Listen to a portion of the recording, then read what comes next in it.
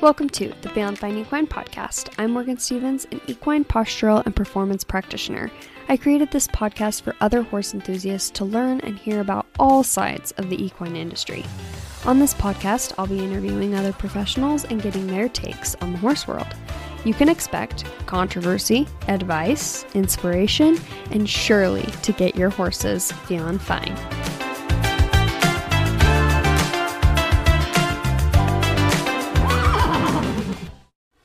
Welcome back to the Feelin' Fine Equine podcast. Thanks so much for joining us today. You guys have probably heard the saying, no hoof, no horse. And honestly, I've never heard anything more true. The horse's hoof is so incredibly fascinating, and you can go way, way, way deep into it. And to be honest, I don't know a ton about hoof care and the hoof, and so I've been doing a lot of research into that, and I find it extremely fascinating. And in my research in doing this is how I found today's guest. Today's guest is a hoof care professional, and she actually has her own podcast that I highly recommend. She talks today a lot about Navicular and other things that can go wrong inside the equine hoof.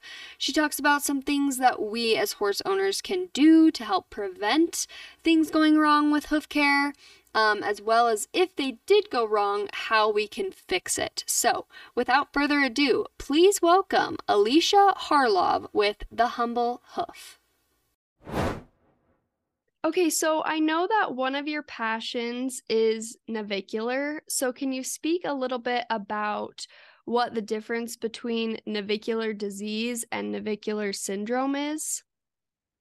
Sure. I should probably start with saying that I really hate that there's even a distinction, because I think that there can be some really sound horses that have navicular disease, quote unquote, with bone damage, and some really lame horses that have navicular syndrome, quote unquote. But historically, what veterinarians have used for navicular disease is horses that via radiograph or MRI are diagnosed with bone damage or changes to the actual navicular bone. These are horses that they present as lame. They end up having a vet come out and doing a lameness evaluation, and usually the vet will give them some analgesic or a nerve block that numbs the back half of that horse's foot. And if that horse then becomes significantly sounder, they'll take a radiograph. If they see bone damage, then they'll say that the horse has navicular disease. And if they don't see bone damage, a lot of times they'll just say that horse has navicular syndrome, meaning, they don't see any changes on the radiographs, but that horse is still lame in the navicular region. But again, I really hate that distinction, because there are tons of horses that have bone damage to their navicular bone that are perfectly sound and never take a lame step. So I don't really think there should be any kind of distinction between the two. Okay. Yeah, that totally makes sense. So let's kind of run a hypothetical here. Let's say somebody's horse gets diagnosed with navicular. What is like the traditional treatment that one might do? Yeah, well, so I guess I can only really speak for what was presented to me. I know that every vet and, across the country and probably the world has different things that they like, and what different farriers have different things they like.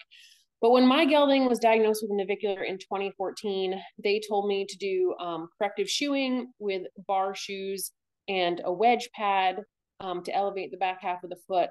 And also at that point, they were just starting to more widely use bisphosphonates, which are like Tildren and Osphos, which disrupts the osteoclast activity in the bone. So the goal, quote unquote, is to prevent bone damage. And so they offered that injection of Tildren or Osphos and corrective shoeing and NSAID. So they're saying, like, you can keep on Equiox the rest of his life and he'll be usable until he is basically what they told me.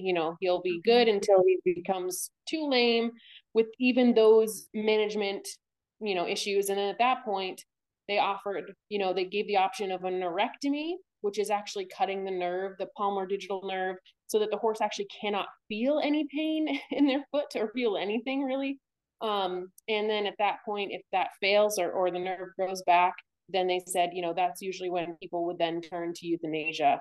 And obviously a lot has changed in the last 9 years since then, but I still see a lot of the same recommendations today. Yeah, absolutely. I know a couple of horses that I personally work on who have navicular, and the recommendation was the bar shoes and the corrective shoeing. And it seems like, at least for some horses, it gives them some relief for a little while, but then they kind of either go back to where they were or they get worse.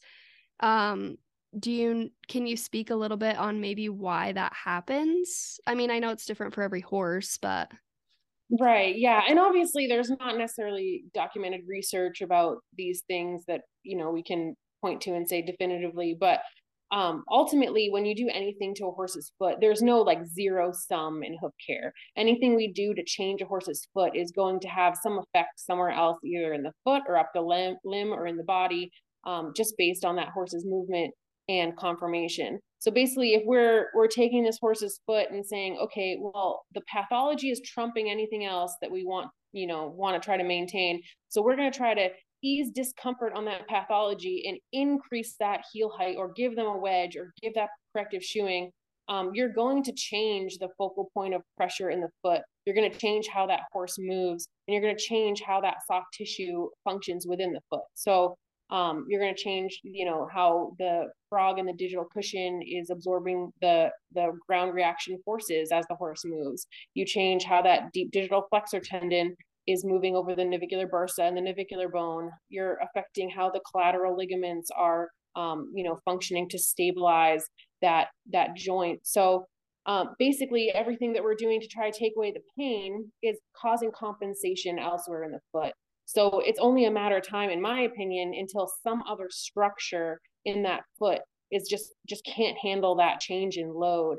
And ultimately, while that horse might be sound for a little while, I think that's why a lot of times we see these horses go lame again, and then navicular is deemed as degenerative. When honestly, I don't really see it as degenerative in a lot of the horses that I work on. okay. So obviously, diagnoses seem to range from mild to extreme with navicular.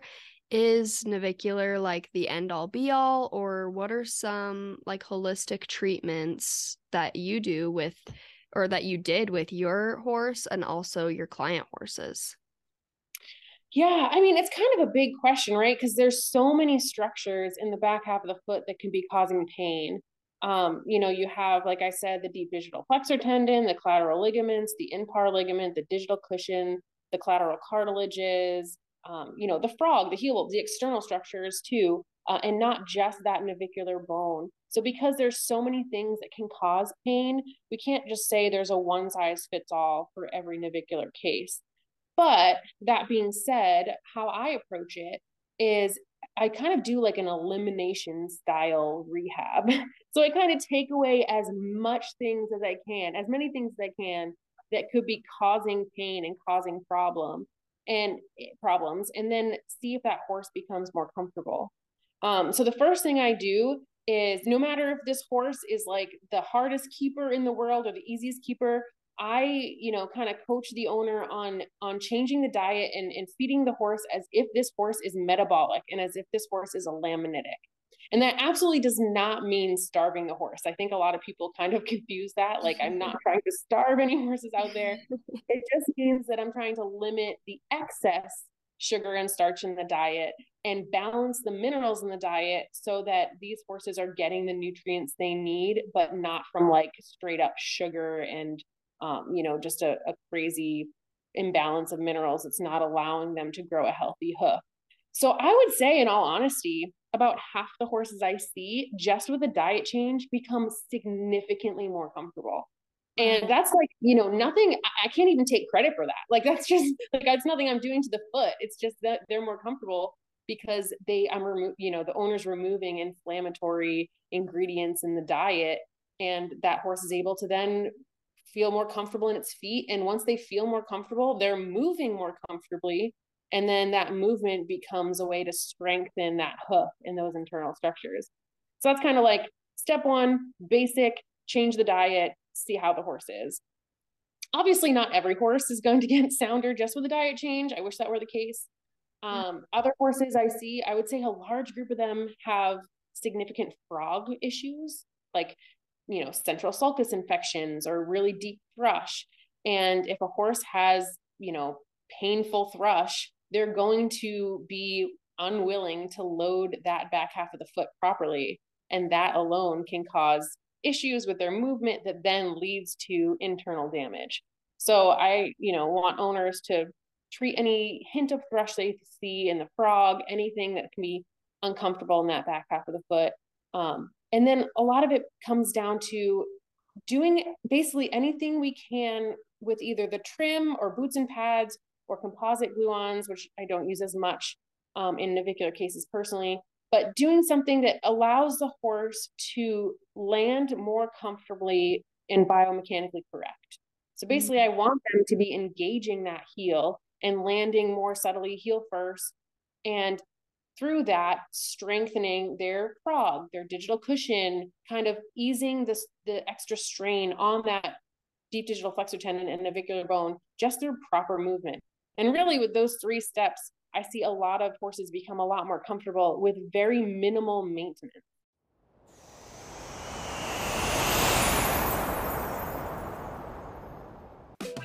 A couple episodes back, you might remember that we talked about ulcers, and we talked about a specific product aiding in ulcers, and that was NutriBac PH. NutriBac PH is a 100% all-natural blend of plant oils and plant extracts which aids in neutralizing excess stomach acid, washing out harmful bacteria, and balancing pH during times of stress.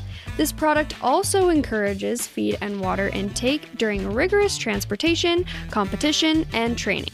It's highly effective at reducing ulcer signs as well as ulcer maintenance.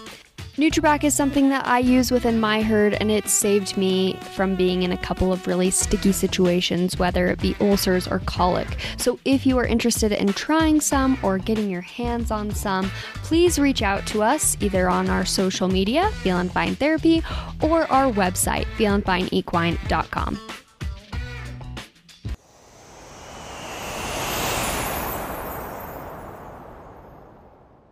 Obviously, the industry is kind of growing a lot, and I feel like 5 years ago, even 2 years ago, I had never heard of Hoof Rehab. So it's kind of cool. Like, I know that you're kind of like living your dream right now. You just have your facility up and going, and I know you have some horses doing that right now or they're coming soon. So can you talk a little bit about what Hoof Rehab is? Yeah, sure. So basically, hoof rehab is kind of self-explanatory in the sense that we're trying to rehab this hoof to be the healthiest hoof it can be for that specific horse. And obviously, some of that is dictated by the health of the coffin bone. We know that, the lamina connection and the quality of the white line is going to really mimic the quality and health of the coffin bone within the hoof. And also the ability to grow good sole depth is going to be dependent a bit upon that coffin bone health as well. But basically, I want to give that horse all of the ingredients it sort of needs to be able to grow the healthiest foot possible through diet, through good movement, through, proper trims and hoof care that's going to keep the horse as comfortable as possible. Because if their feet are chronically uncomfortable, like we were saying before, they're not going to be moving as much. And if they do move, they're going to be, maybe have a shortened stride that affects their internal structures and their soft tissue. And it's just not going to allow their entire body to move as freely as possible. And really just compensatory movement can cause all kinds of problems. So basically, we're trying to give this horse everything it needs to grow the healthiest foot possible. And then through that, whether it's the diet growing in a better quality wall, better frog, better sole depth, better white line, whether it's that or it's just good movement that's strengthening the foot, we're seeing these hooves rehabilitate to a better structure than before. And obviously that looks different, like I said, for every horse, because every horse is unique. But ultimately, it's sort of letting the horse do a lot of the work in growing and building that hoof. Yeah, that's really awesome. I love that you mentioned through movement as well, because I think that that is also a really important part to hoof care that people maybe don't think about. I recently learned that the frog is responsible for kind of kickstarting the lymphatic system and like the contact that the frog has with the ground. And so I think it's kind of neat that you bring that up. Yeah. And honestly, I mean, movement, I would say out of everything that we can do, proper movement kind of trumps it all. Like if I have a client that is unable to change diet just because of extenuating circumstances, or they're in a boarding environment where they can't, adjust things too much. If that horse is getting really good positive movement over varied terrain that's allowing their hoof to, receive that stimulus and impact from the ground in a positive way, I see the healthiest feet on horses that are getting that maximum movement. I like that.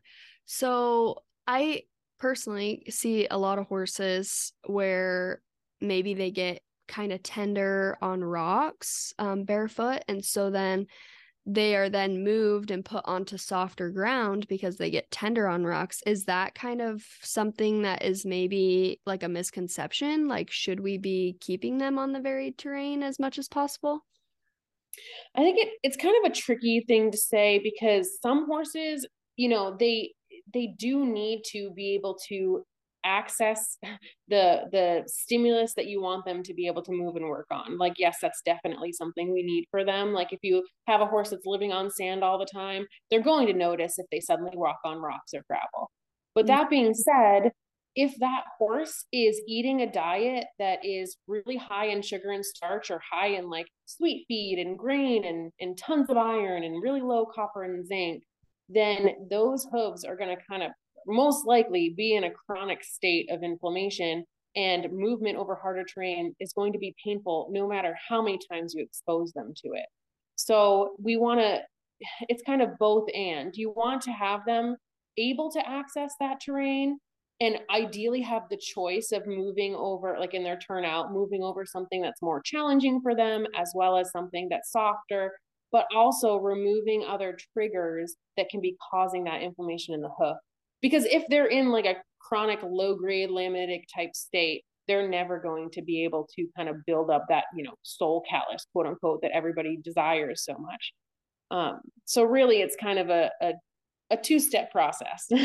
Yeah, absolutely. That totally makes sense. So I feel like another kind of big thing that maybe is an issue within the equine industry is I feel like I see a lot of inconsistent hoof care, maybe you'd call it. And I know that obviously effects of that could literally be anything. I see it in their bodies and how they act, but what are some just average general inconsistencies or effects of inconsistent hoof care? By inconsistent, do you just mean like horses that aren't trimmed regularly, or like on a longer cycle, that kind of thing? Yeah, like I know like even some people, I mean, I feel like the average is like, oh, my horse is on a 6 to 8 week schedule, but also some people are like, oh, I just wait until they get too long and then we trim them. So like are there bad effects of that, or is that the way we should be doing things? Yeah, no, I think there's definitely bad effects to that. And I was actually just talking with someone about that today, that ideally we never want the hooves to look long, because then we're constantly trying to chase after this distortion and letting the horse get long and then trimming them back to where, or, whatever, taking their foot back to where we want it. They have to readjust every single trim to a new length of leverage, new breakover, new balance, and it's their body kind of constantly walking back and forth between these different balances and different lengths of their feet. So ultimately, what I like is keeping that foot in balance at all times, which means, again, it's going to be different for different horses, but a cycle length that allows you to do very minimal change, but kind of keep the status quo. So some horses, that's a pretty short cycle length. some horses, like I have an entire barn that does an incredible amount of road work. Like they ride their horses on the road all the time, and they're able to do a little bit of a longer cycle length because their feet are just like they're self-maintaining a lot of the time. Yeah, Um, absolutely. yeah, and Dr. Renata Weller, she has some really good research on how the length of a horse's toe can actually increase forces on their deep digital flexor tendon. And really, I mean, the effects of breakover can be as benign as just a horse tiring quicker or having issues with overreaching to as severe as a horse that has then a soft tissue injury due to this imbalance and extra length. So it might seem like it's, oh, the feet aren't chipping, we can just let them go longer. But it's really not just about extra length. It's about keeping them in balance so their joints and limbs and soft tissue are able to be the healthiest as possible. Absolutely. Yeah, I totally agree. I mean, I'll be honest, pretty much my whole entire life growing up with horses, my horses were always on a schedule. Maybe I waited a little bit until they were a little long so that they could get trimmed. And it was just until recently I had a horse come up with laminitis, and I was able to find a barefoot trimmer who was kind of able to help me see that, look, if we keep him on a 2 to 3 week trimming schedule, like he can stay more comfortable, we can keep up with it. And the results have been amazing. Like I've been shocked at how much he's moving better just by keeping up his feet and keeping him comfortable. Yeah. And honestly, I will say that the horses with the healthiest feet that I see are ones that are on a fairly short and consistent cycle because that foot doesn't even have time to distort. And it's crazy how, we can think a foot is healthy and doing well until you really start to tweak little minor things and asking that foot to really improve. And then you see this level of health that you didn't think was possible for that horse. So yeah, if people are having issues with their horse's hooves, then I would definitely talk to their farrier or trimmer about if cycling could be playing a role. Absolutely. I love that. Okay, so I know that obviously your horse was kind of a big turning point in your education and what you do now, but either would you want to speak a little bit more on that case with your horse or maybe another case that really inspired you? Yeah, sure. Yeah, and definitely we can talk about Vinny. He's my gelding. So I bought him I bought him and I was a little naive, I have to say. He's a Mustang and he, came from the wild in Nevada. He, was barefoot. He's never had a shoe on in his life. And well, other than when I started experimenting with him after the fact. And so I was like, oh, I'm going to get a Mustang because they're easy keepers and he'll never have a hoof issue ever because he was wild. And it's just funny to think back on because he just from just a few months into owning him, it was just one thing after the other when it came to his feet. And so basically, we went for a trail ride one day and he came up just slightly off after the trail ride. And I didn't really think much of it until he didn't really get better after about a week. And it wasn't lame enough for me to think like, oh, he has an abscess. I just thought maybe it's a stone bruise, but I had the vet out to check. And literally within 30 minutes, my world felt like it was crashing down around me because one x-ray and the vet says, well, we have a really, pretty severe navicular bone damage, and this is going to be something this horse is going to deal with for the rest of his life. Like it's going to degenerate. It's a degenerative disease, and his is already pretty far advanced. And I was just like, what are you talking about? Like, this horse was sound 2 weeks ago. He never took a lame step until that trail ride. Like, I was just so confused. And the vet was super nice, nothing against her. She gave me a name of a farrier. This was before I was doing hoof care myself. She gave me the name of a farrier in the area who could do some corrective shoeing.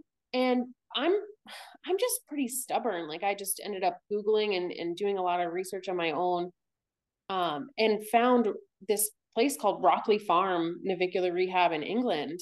And they had this like 85% success rate of getting these navicular horses with super poor prognoses back to full competition. And it was all barefoot and with very minimal maintenance.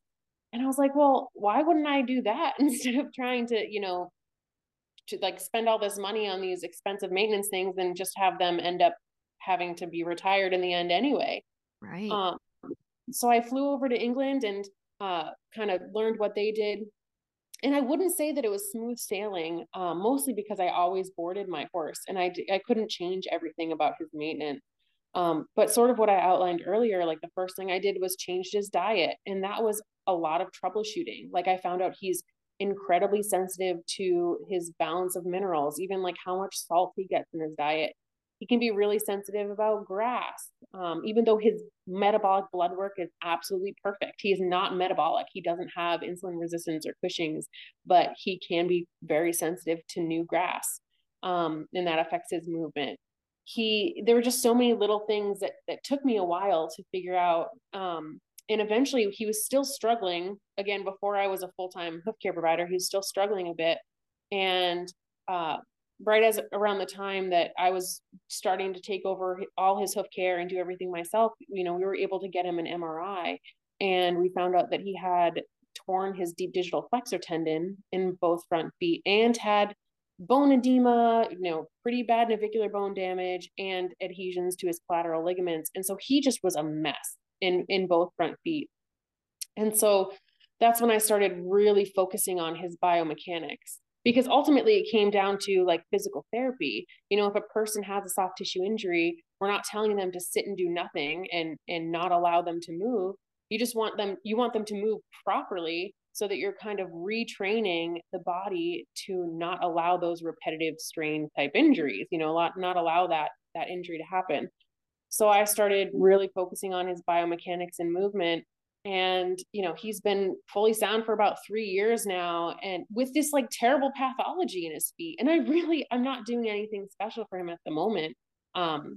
He's, he lives out 24/7 on 8 acres. He gallops, he bucks, he's comfortable on gravel, on hard pack, on frozen ground, frozen mud. He's doing great. And he's he's a horse that really inspired me to realize that, even the cases that we're tempted to give up on because the internal pathology is so bad, and the diagnostics just reveal really a terrible prognosis, they can surprise us. And of course, that's not, I'm not saying that every single horse is going to be able to come back to soundness. And I wish that were the case, but it's not. But it doesn't mean that we can't at least try and see if there's something to get them more comfortable. Yeah, absolutely. I think it's worth a shot for a lot of people too. Right. Yeah. And it is emotionally, it can be really difficult and it can take time. And I have a Facebook group. It's called Barefoot Rehab for Navicular. And in there, it's just like a big support group. There's like 11,000 of us now. And it's just like Wow. supporting each other. Yeah. I started in 2015. And it's just people supporting each other that are going through navicular diagnoses, because it can be incredibly emotionally draining. But Absolutely. then once you get to the point where they're consistently comfortable, it's so worth it. Yeah, that's amazing. So for people who maybe do have a navicular case or even another case like laminitis, or maybe they don't and they just want to start with better hoof care for their horse, do you have something like is maybe a good starting place for them? Yeah, I would say that diet is where I typically start, just because it's something that we can pretty easily change, and it typically saves money to do a more targeted nutrition plan that's going to be, really looking at the minerals and calories and forage that they need, as opposed to just kind of throwing the kitchen sink at them and hoping it helps.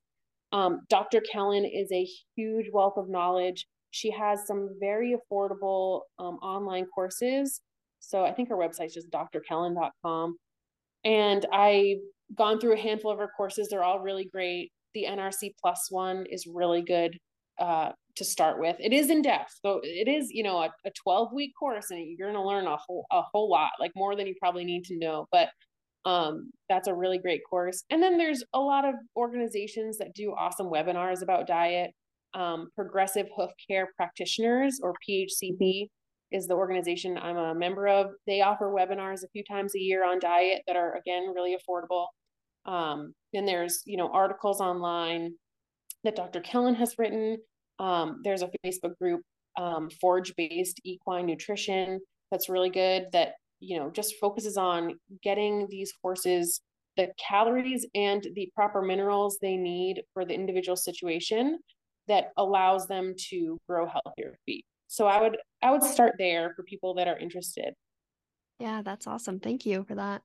And then Yeah. for people who maybe want to learn more about you, I know you have your own podcast and you share a lot of education too. Would you want to share what your sites are? Yeah, sure. So my podcast is The Humble Hoof. It's available on any podcast platform. I also have a website, thehumblehoof.com, which does have my podcast episodes as well and has more information about, my hoof care services in person. I'm in Massachusetts. And the farm here that we're starting up, and I do offer rehab boarding for horses that need more intensive care for hoof issues. So those are the two main platforms I focus on right now. And obviously that Facebook group I mentioned before, Barefoot Rehab for Navicular. Yeah, awesome. Cool. Well, thank you so much for all the information. I'm really excited for people to learn something.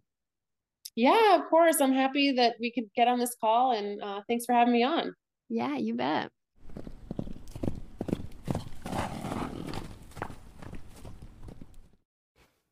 I highly recommend checking out Alicia's page and her podcast, The Humble Hoof, because you will learn so much more information than you even learned today in this podcast.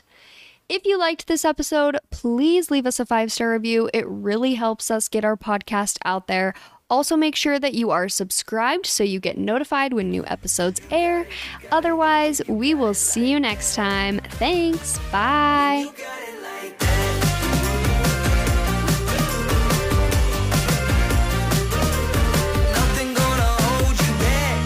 Got it like that.